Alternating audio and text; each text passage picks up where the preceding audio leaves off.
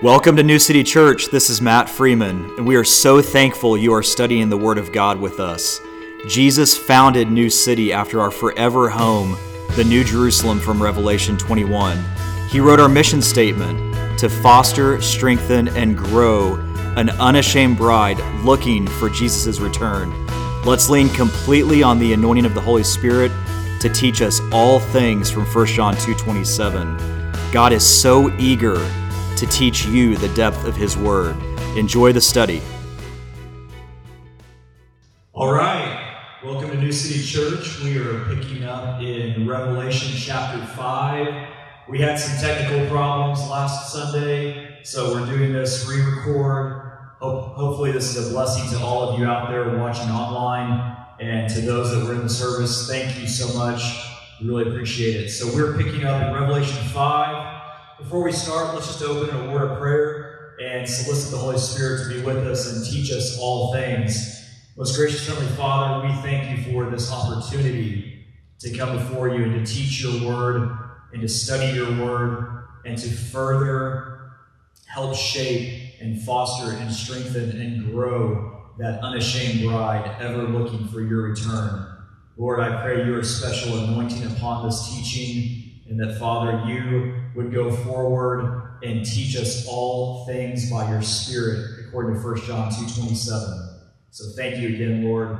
Bless this time together. In Jesus' name, amen. So last time we picked up in Revelation 4, we were in the throne room of the universe, and we're going to continue that scene here in Revelation 5.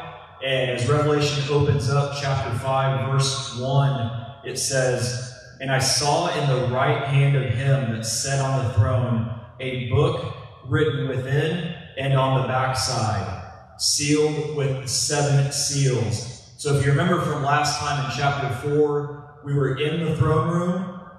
We had the 4 faces of the cherubim around the throne. We had the 24 elders and their identifying characteristics. We had the angelic entities, the hosts of heaven, all around the throne of Jesus and the throne of the Father, really.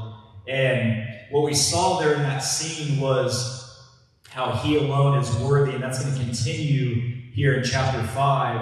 And what we get to now at this point in the throne room is we see that the Father is on his throne holding a scroll, a book that's written within and on the backside. And the word here in the Greek is actually biblion, which means a scroll. And so this scroll is written within, and it's written on the backside of it, and it's rolled up and sealed with these 7 seals, and the Father is holding the scroll sitting on the throne. And what they would do in ancient times, they would actually write on these 8 by 10-inch sheets of paper, and they would join the sheets together into a long scroll and then roll it onto a wooden roller, and that would be the scroll. That's how they transcribe the Bible and all kinds of important documents. So the document would be continuously written out, and just for comparison's sake, the book of Matthew is about 30 feet long. The book of Revelation is about 15 feet long, just to give you a feeling for the length of some of these scrolls. And at the time, they did not have chapter and verse separations like we do today in the Bible. That was added later. But it's a great reference tool for us. And so here in the throne room, we have the Father holding a scroll. And why is it written on the backside? What is that about? So when you go and you think about everything in the book of Revelation is written in code. And that code is explained somewhere else in the Bible as a hint. It's part of why it makes studying the book so difficult, is because a lot of people don't fully appreciate or understand the Old Testament. And so it's confusing to them. But everything in the book is answered somewhere else in the Bible, with most of those answers being in the Old Testament. And so when you go back to Jeremiah, before the children of Israel go into captivity to Babylon, God tells Jeremiah to buy his uncle's field. And this is in Jeremiah 32, verses 6 through 14. And Jeremiah writes the evidence on a scroll. So he goes and he collects the money. He writes the evidence, the purchase of that field on a scroll. And then on the back side, he wrote the terms and conditions of what it would take to unseal that scroll when the children of Israel returned from the Babylonian captivity. And this was God's way of showing them that they would return from Babylon. It was a proof of purchase. It was a proof that that land rightfully belonged to the children of Israel and Jeremiah's family. So God was telling them, hey, you will come back. And the terms and conditions of that arrangement were written on the back side of the scroll. And while the inside would contain the instructions, conditions, or evidence of ownership. And so it's also modeled in Ezekiel, this idea of written within on the backside. But when the children of Israel would get back from Babylon, they would find this scroll buried in an earthen vessel in the field that Jeremiah bought. And then they would take it out, and they would read on the backside the terms and conditions to open it. Are you of this lineage? Are you this family? Things like that. And then when they unsealed it, they would roll it out and see, okay, here's the proof of purchase. In Ezekiel, this is also modeled in chapter 2, verses 9 and 10. And when I looked, behold, an hand was sent unto me, and lo, a roll of a book was therein. And he spread it before me, and it was written within and without, or within and on the backside. And there was written therein lamentations and mourning and woe. So this scroll in Ezekiel also contains mourning and judgments. It was a scroll containing great woe and lamentations, judgments from the Lord. And the scroll here in Revelation, what we will see is it is the title deed to the earth. But the world must first be purged of a Christ-rejecting people. Of all the people that finally say and draw that line in the sand and say, no, I will not accept the free gift of salvation and eternal life from my Creator. And so the whole book of Revelation is about redemption. And the book, as we go through from chapter 6 on, is all about redemption. The Lord giving people one last time to finally accept Him and to come to the saving knowledge of Jesus and to have a place in His eternal kingdom. And He gives the world so many opportunities to accept Jesus one final time.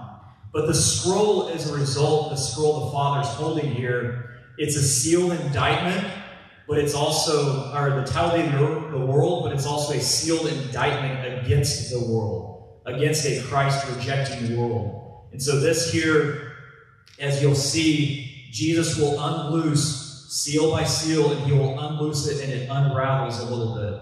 And there's judgment declared. And He unlooses the next seal, and it's unraveled a little bit, and there's judgment declared. And what we're going to actually see as we go through the book is it has what the Jews would refer to as a heptadic structure, meaning it's all structured around sevens. It has 7 seals, but the 7th seal unlocks 7 trumpets. And then there's 7 trumpets, and the 7th trumpet unlocks 7 bowls, or 7 vials. And then it goes on. So it has this heptadic structure of 7s as we go on. And so what we're going to see here is Jesus is coming forward in the throne room of the universe to take back what He rightfully paid for, to take back the title deed to the earth. And what we're going to get into in chapter 6 moving forward is the day of vengeance of our God. And so when Jesus, back in Luke chapter 4, He steps into the synagogue in Luke and He picks up the book of Isaiah. And He goes, and this is all captured in Luke chapter 4, verses 16 through 21. And it says, and He came to Nazareth, He being Jesus, where He had been brought up. And as His custom was, He went into the synagogue on the Sabbath day and stood up for to read. And there was delivered unto Him the book of the prophet Isaiah. And when He had opened the book, He found the place where it was written, the Spirit of the Lord is upon me, because He hath anointed me to preach the gospel to the poor. He hath sent me to heal the brokenhearted, to preach deliverance to the captives, and recovering of sight to the blind, to set at liberty them that are bruised, to preach the acceptable year of the Lord. And He closed the book, and He gave it again to the minister, and sat down. And the eyes of all of them that were in the synagogue were fastened on Him. And He began to say to them, this day is this scripture fulfilled in your ears. Now, we read that, and Jesus accomplished all of that in his first arrival on earth. When the Creator first stepped back into his creation, he accomplished all of this. But when you go back to Isaiah 61, and you actually read what Jesus was reading, where was he quoting from? He's quoting the first two verses of Isaiah 61, verses 1 and 2. And when you go read this, it says, and it's almost verbatim, "The Spirit of the Lord is upon me, because the Lord hath anointed me to preach good tidings unto the meek. He hath sent me to bind up the brokenhearted, to proclaim liberty to the captives, and the opening of the prison to them that are bound, to proclaim the acceptable year of the Lord." Okay, in Luke 4, this is where he stops. And he closes the book, and he hands it back to the minister, and he sits down. But when you read the rest of the verse, he stops at a comma. And after that comma, it says, "And the day of vengeance of our God, to comfort all that mourn." So Jesus stops at this comma because the day of vengeance of our Lord has not happened yet. That's what happens when he takes the scroll here in Revelation 5 and starts to loose the seals. It's the day of vengeance of our God. And why is that coming upon all of the earth? He says right here, to comfort all that mourn. And what he's talking about is all that mourn for Jesus, all that long for a righteous king to rule on planet Earth, all that long for the rule of the Creator of the universe to rightfully take back what he paid for, and he alone is worthy to take back and to sit on his throne in Jerusalem and rule and reign for 1,000 years and then forever thereafter. It's to comfort us that mourn because we look for that righteous king, a righteous person to rule on the earth. So the day of vengeance of our God, this is what we all have to be rejoiceful about, is for Jesus to redeem the world in such a place that it allows him to come back and to set up his throne. Because just like he did with the children of Israel, they could not dwell with him in Egypt. They could not dwell there because he wanted relationship and fellowship with him, but he cannot dwell with them amongst a Christ-rejecting, revolting world that is full of sin. So that's what's going on here in Revelation. So in the next two verses, or verse 2 in Revelation 5, "And I saw a strong angel proclaiming with a loud voice, Who is worthy to open the book and to loose the seals thereof? And no man in heaven, nor in earth, neither under the earth, was able to open the book, neither to look thereon. And I wept much, because no man was found worthy to open and to read the book, neither to look thereon." I want you to notice that here, the people in heaven are looking in three places for a man that is worthy. Now, why those three places? Because at this point, everyone that's a member of the church, the body of Christ, is in heaven. Whether you died before the rapture or you lived up to the rapture, if you were in Jesus during this period of time called the church age, at this point, you are in heaven. So there are saints in heaven.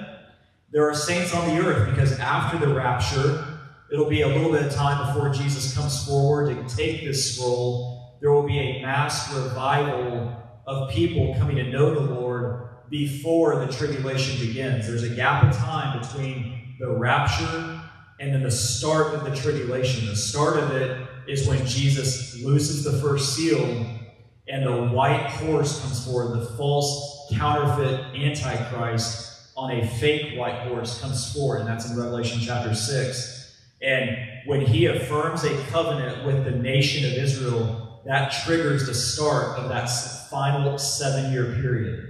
So there's a gap of time. We don't know how much it is, but between the rapture and this man coming forward and rising to power, being revealed, making a covenant, affirming a covenant with the nation, then during that time there's going to be a lot of people saved because of the rapture. So there's people on earth saved at this point, and then there's people under the earth. in Sheol. And from Luke 16, we know there's two sides to the bottomless pit. Geographically, all through the Bible, it speaks of the bottomless pit, going down to the pit, to Sheol, to Hades, to the bottomless pit, as the Bible calls it, over and over. And there's only one place in the entire universe where there can be no bottom, and that's the center of the earth, because every direction is up. And so you have the bottomless pit. In Luke 16, you have a giant chasm there, and you have Abraham's bosom, and then you have, which is where the good Old Testament saints are, and then you have the other side where the rich man was tortured, who rejected Jesus in his time on the earth. And so the Old Testament saints, all the way up until John the Baptist, do not get their resurrected bodies until Jesus steps foot back on earth in Revelation 19. And we see that in Daniel, Job, and a lot of other places in the Bible. And so there are saved people still down there waiting to be resurrected at this point when Jesus takes the scroll. And so that's why they looked in three spots: in heaven, on the earth, and under the earth. And so no man was found worthy. And it says John wept, and I wept much. And in the Greek, it doesn't really come across as strong in the English, in the King James, but in the Greek, it literally means he bewailed and had immense grief. Meaning John knew what this meant. That they looked at all these different saints and all these saved people, and there was not a single one that was worthy to come forward and to take that scroll. So he's weeping because there's nobody to redeem what Jesus rightfully paid for. And so why are they looking for a man in the first place? When you think about this, why does it need to be a man to begin with? And the scroll in the hand of the Father, it's the title deed of the earth. And when Adam fell, he forfeited it to the enemy, which is why in the temptation when Satan tempts Jesus, it's why Satan could offer him all of the kingdoms of the world and it actually be a temptation, because right now he is the ruler and the prince of the power of the air of this. He has deed to it. Adam forfeited it. But praise God, Jesus came forward and bought it back on our behalf. And what that whole discourse there, what he's saying is, Jesus, you don't have to go to the cross. Just worship me and I'll give it to you. But thank the Lord, Jesus did not take the temptation. He refuted it and modeled it for us by refuting it with Scripture, the entire counsel of God's Word. And as a result, we get to be co-heirs with him on earth. So Adam forfeited. This is Jesus rightfully taking back. It was given to a man, and as a result, the redemption must come from a near kinsman, or in the Hebrew, we refer to as a goel. Okay, goel, according to the law of redemption. So goel in the Hebrew means a kinsman redeemer or a reclaimant. It's a next of kin upon whom, according to ancient Hebrew custom, devolved certain family rights and duties, including the avenging of a murdered kin's blood and the redemption of the person or property of a relative in debt or helpless circumstances. And that's exactly where we were. We were in a helpless circumstance, and Jesus, as our kinsman redeemer, came forward and redeemed us, and simultaneously he's going to redeem the earth. So he is our Goel. The kinsman redeemer, he's a redeemer, but he's also the avenger of blood, which is interesting because Jesus in his role will be the avenger of blood in the day of vengeance of our God, in that Luke 4 versus Isaiah 61 comparison. So this whole concept of a Goel takes us back to the book of Ruth. And in the book of Ruth, we've got three main people. You have Boaz, who's the Lord of the harvest, the kinsman redeemer. He's also named as one of the pillars in Solomon's temple. And the name means of his strength, or in him is strength. And then you have Naomi, who's a type of Israel. And then you have Ruth, who is a Gentile bride, a type of the church. That's us. So the Goel and Boaz had four criteria in order to act as a kinsman redeemer. He must be a kinsman or a near kinsman. He must be able to perform the obligation, must be willing to perform, Notice that in the law, it was not a requirement. He had to be willing to come forward and to act in his role as the kinsman redeemer. And finally, he must assume all of the obligations of the beneficiary. So in the book of Ruth, Boaz acts in his role as the Goel. And in doing so, he simultaneously executes two laws. The law of redemption to get the land back for Naomi, and the law of levirate marriage to take for himself a Gentile bride in Ruth. And that's exactly what Jesus is doing in the book of Revelation. He, as the Goel, is getting a Gentile bride, which is us, the church, and simultaneously through that process is going to get Israel back the land that was promised to them all the way back to Abraham.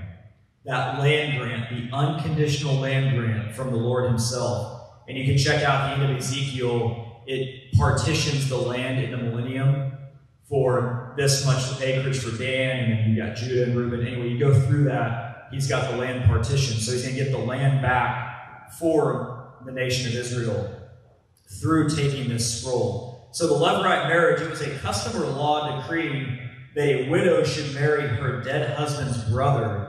And the term actually comes from the Latin levir, meaning husband's brother.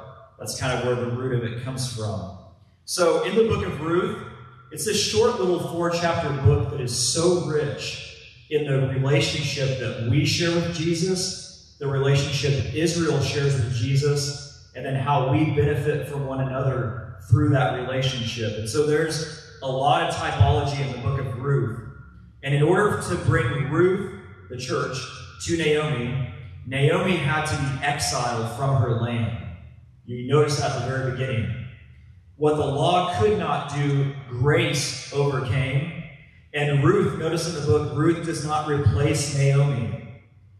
They are independent, separate entities, never to be replaced one by the other. Ruth learns of Boaz's ways through Naomi, but yet Naomi meets Boaz through Ruth. Very, very interesting. No matter how much Boaz loved Ruth, he had to wait for her to act. She had to make the first move. She had to step forward in faith and take the gift from the future bridegroom, Boaz. And Boaz, not Ruth, confronts the nearer kinsman. And remember, afterward, Ruth loosed his shoe. It was a sign of disgrace that this man would not act in the role of the Goel. Whereas Jesus, in the typology, Jesus is honored and worthy. He alone is worthy as our kinsman redeemer, which is why he's acting on our behalf. Okay, moving on in Revelation 5. So we've got the Goel, our kinsman redeemer, is about to take this scroll. Verses 5 and 6 in Revelation 5. And one of the elders saith unto me, weep not. That's one of us. And what I want you to notice is, throughout Revelation, anything that is described or explained to John in heaven is by one of the 24 elders, by one of us, a member of the church. And anything on earth that is explained or described is by one of the angels. So very interesting. Just notice that, because the 24 elders, our inheritance is in heaven and Israel's is on the earth. And we thankfully get to rule and reign with Jesus in heaven over the earth. So weep not. Behold, the Lion of the tribe of Judah, the root of David, hath prevailed to open the book and to loose the 7 seals thereof. And I beheld, and lo, in the midst of the throne and of the 4 beasts, in the midst of the elders, stood a lamb as it had been slain, having 7 horns and 7 eyes, which are the 7 spirits of God sent forth into all the earth. So here we've got 3 titles of Jesus not used in Revelation yet. We've got the Lion of the tribe of Judah, the root of David, and a lamb as it had been slain. And notice that all of these titles of Jesus are very Jewish. They're very Jewish here, and from here forward, it's all very Jewish. The book is very Jewish because it's the time of Jacob's trouble. The focus, once again, is on the nation Israel, where God is going to work the entire planet Earth through Israel. The church, the word church, does not even appear from here forward in the book of Revelation, which is another hint that we won't be there. But all of the titles here are Jewish, and the Lion of the tribe of Judah, the Root of David, a lamb as it had been slain. Let's look at each one of these a little bit. The lion is Jacob's final blessing on his son Judah in Genesis. You go all the way back to Genesis 49 and verses 8 through 10, and Jacob declares over Judah, really the Lord through Jacob has this prophecy on Judah. Judah, thou art he whom thy brethren shall praise. And certainly they are. Jesus of the line of the tribe of Judah is who we praise. Thy hand shall be in the neck of thine enemies. Thy father's children shall bow down before thee. Judah is a lion's whelp. From the prey, my son, thou art gone up. He stooped down, he couched as a lion, and as an old lion, who shall rouse him up? The scepter shall not depart from Judah, nor a lawgiver from between his feet until Shiloh come.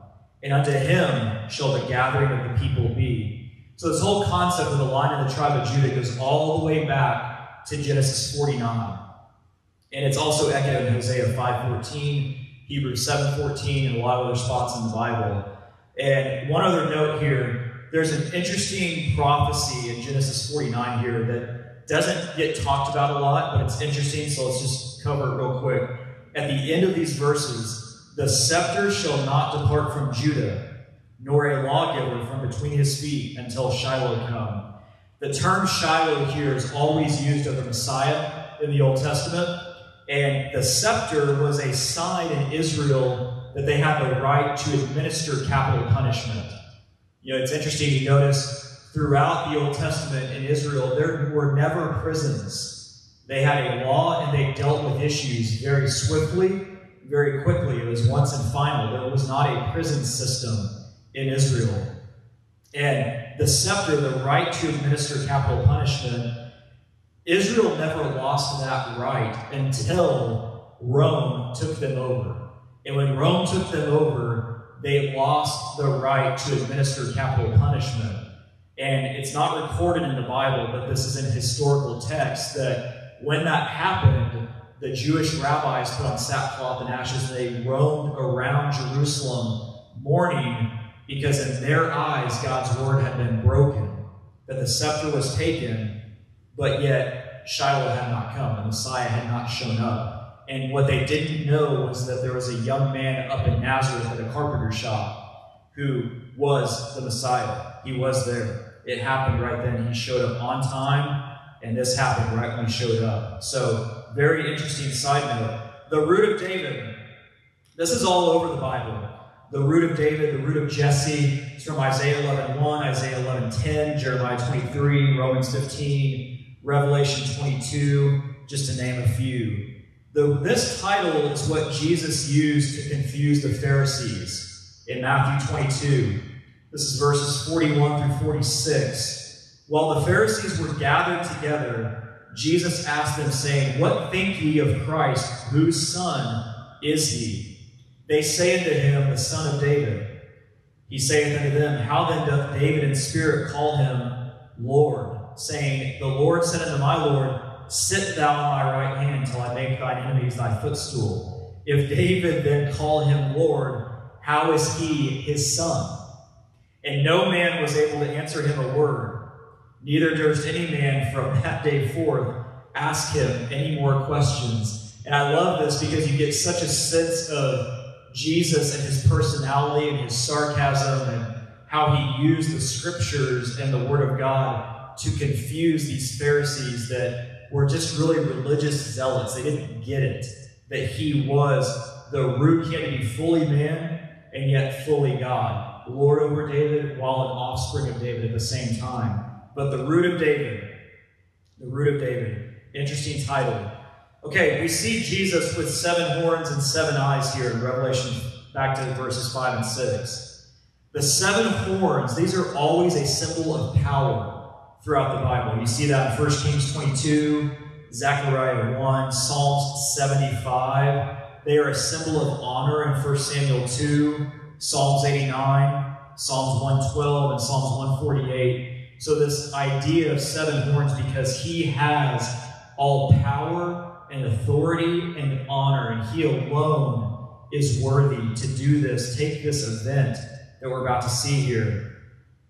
The 7 eyes are the 7 spirits of God. We covered that all the way back in Revelation chapter 1. It's from Isaiah 11:2, the sevenfold nature of the Holy Spirit. This is also in Zechariah 3 and Zechariah 4. And according to Psalms 2, verse 6, he's going to reign on Mount Zion. So it's all about the power and authority that Jesus has to rule and to reign. And he alone has that authority because he alone can take the scroll out of the Father's hand. We can't even look on it, the scripture just said. We are so unworthy that we couldn't even look thereupon. But here comes one. Weep not, says one of the elders. Behold, there is one. There is one that is worthy. And this one, in the next verses 7 and 8, chapter 5, and he came and took the book out of the right hand of him that sat upon the throne. And when he had taken the book, the 4 beasts, or the living creatures, and 24 elders, that's us, the church, fell down before the Lamb, having every one of them harps and golden vials full of odors, which are the prayers of the saints. We're going to see that later in Revelation, that an angel is going to take our prayers and cast them down to the earth in one of the judgments. But I want you to notice that the prayers of the saints are sitting before the throne room of the universe, before God. Every prayer you have ever prayed in your life is there before the throne room of the universe. The Lord does not miss a one. And it's just a matter of, has he answered it in his time or not? And what you have to understand is that he doesn't forget. And Jesus is never early and he's never late. He's always right on time.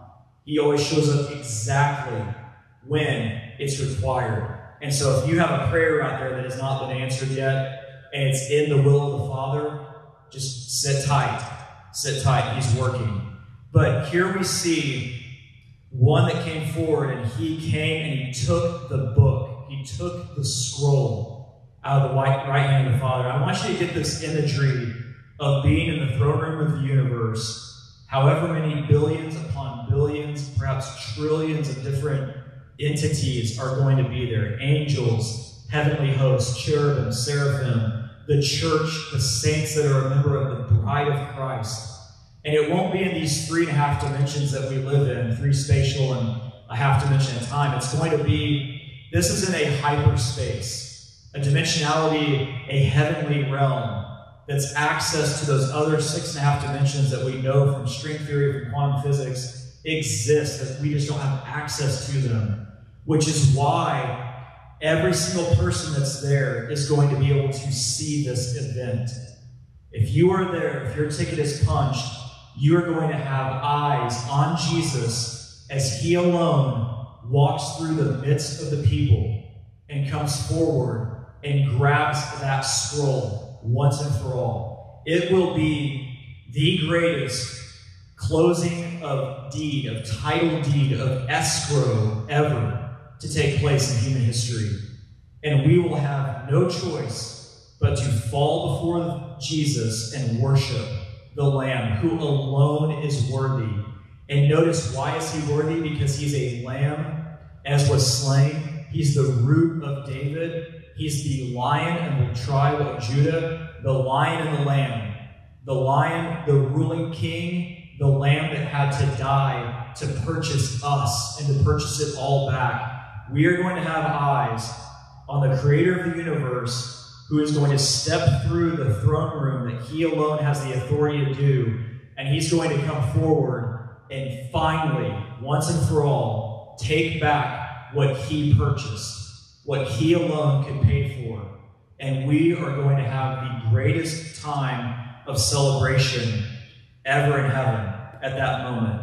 It is a once-in-a-lifetime opportunity and moment to see this. It's only going to happen once. So make sure you get there. In verses 9 and 10, chapter 5, and they sung a new song, saying, Thou art worthy to take the book and to open the seals thereof. See, we even know he alone is worthy to take it. and to start loosing it, because he fulfilled all the terms and conditions on the back of it. For thou wast slain, he was, and hast redeemed us, he did, to God by thy blood out of every kindred and tongue and people and nation, and hast made us unto our God kings and priests, and we shall reign on the earth. Boy, amen. Again, the 24 elders are from every nation on the earth. There's only one people group that meets that, it's the church. We're washed in Messiah's blood. This goes back to Revelation 1, verses 5 and 6, and from Jesus Christ, who is the faithful witness and the first begotten of the dead, and the prince of the kings of the earth, unto him that loved us and washed us from our sins in his own blood, and hath made us kings and priests unto God and to his Father. To him be glory and dominion forever and ever. Amen. That's from Revelation 1. So we are kings and priests. In 1 Peter 2:9, we are a royal priesthood. Again, there's only these three groups: Melchizedek from Genesis, Jesus was a king and a priest, and then us, the church, we are kings and priests. But ye, in 1 Peter 2:9, ye are a chosen generation, a royal priesthood, an holy nation, a peculiar people, that you should show forth the praises of him who hath called you out of darkness into marvelous light. That is us. We've been called out of darkness and into marvelous light. So, to wrap up the chapter 5, verses 11 and 12, and I beheld, and I heard the voice of many angels round about the throne, and the beasts and the elders, and the number of them was 10,000 times 10,000 and thousands of thousands. In other words, an innumerable multitude, saying with a loud voice, worthy is the Lamb that was slain to receive power and riches and wisdom and strength and honor and glory and blessing. And without even looking there, you can probably guess there are 7 items that Jesus alone is worthy and he's been given. He alone is worthy.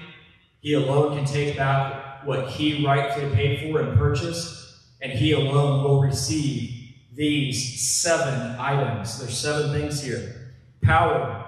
This is from Matthew 28, 1 Corinthians 1, Colossians, Hebrews, Mark, etc. It's all over the Bible.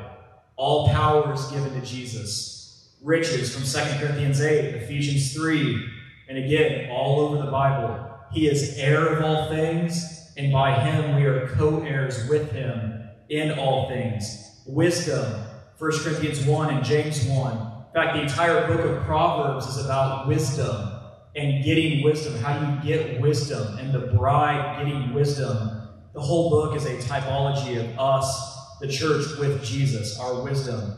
He is strength, Psalms 24 and Matthew 12, Luke 11.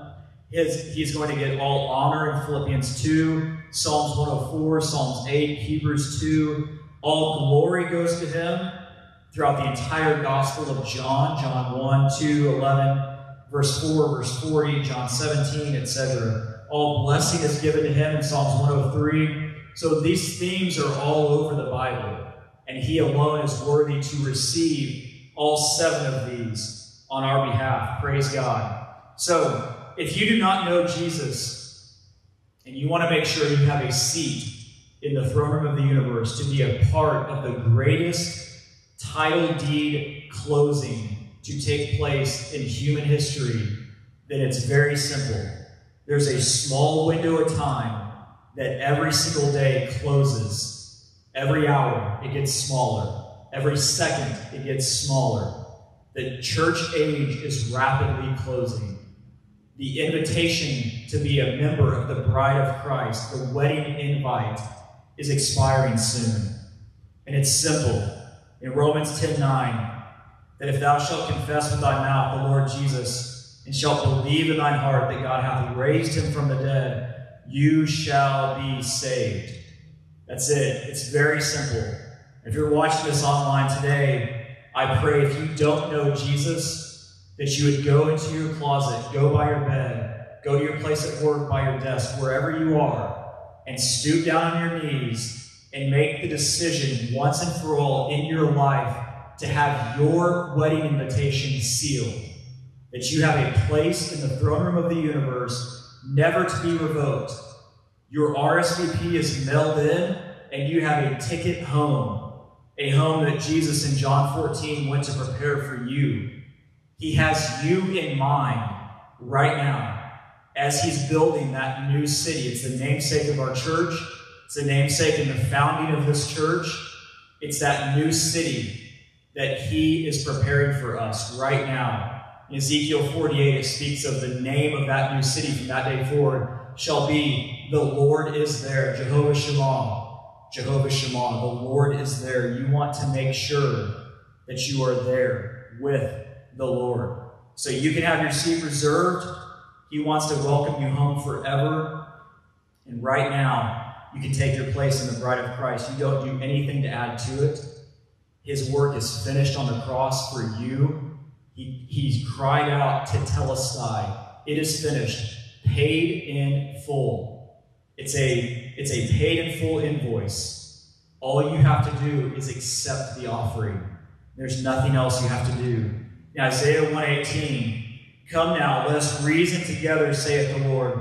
Though your sins be as scarlet, they shall be as white as snow.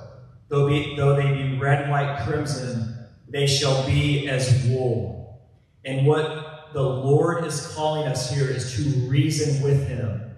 And in Amos, how can two walk together lest they are in agreement, lest they reason together? And that's exactly what the Lord is calling you to do right now. Reason together with him. Get into agreement with the one that knew you before the foundation of the world, that wrote your name in the Lamb's Book of Life before you even had a member formed by him in the womb of your mother.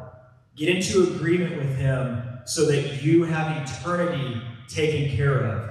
And once that is paid for, from there forward starts the greatest journey of your life, the journey of sanctification, to be molded and shaped like him, to get to know him through the Word of God, to be an unashamed bride for him, to let him shed anything you're carrying in your life that you've been weighing you down, that you're ashamed of, anything you have in your life that is not a holy, righteous act on behalf of him.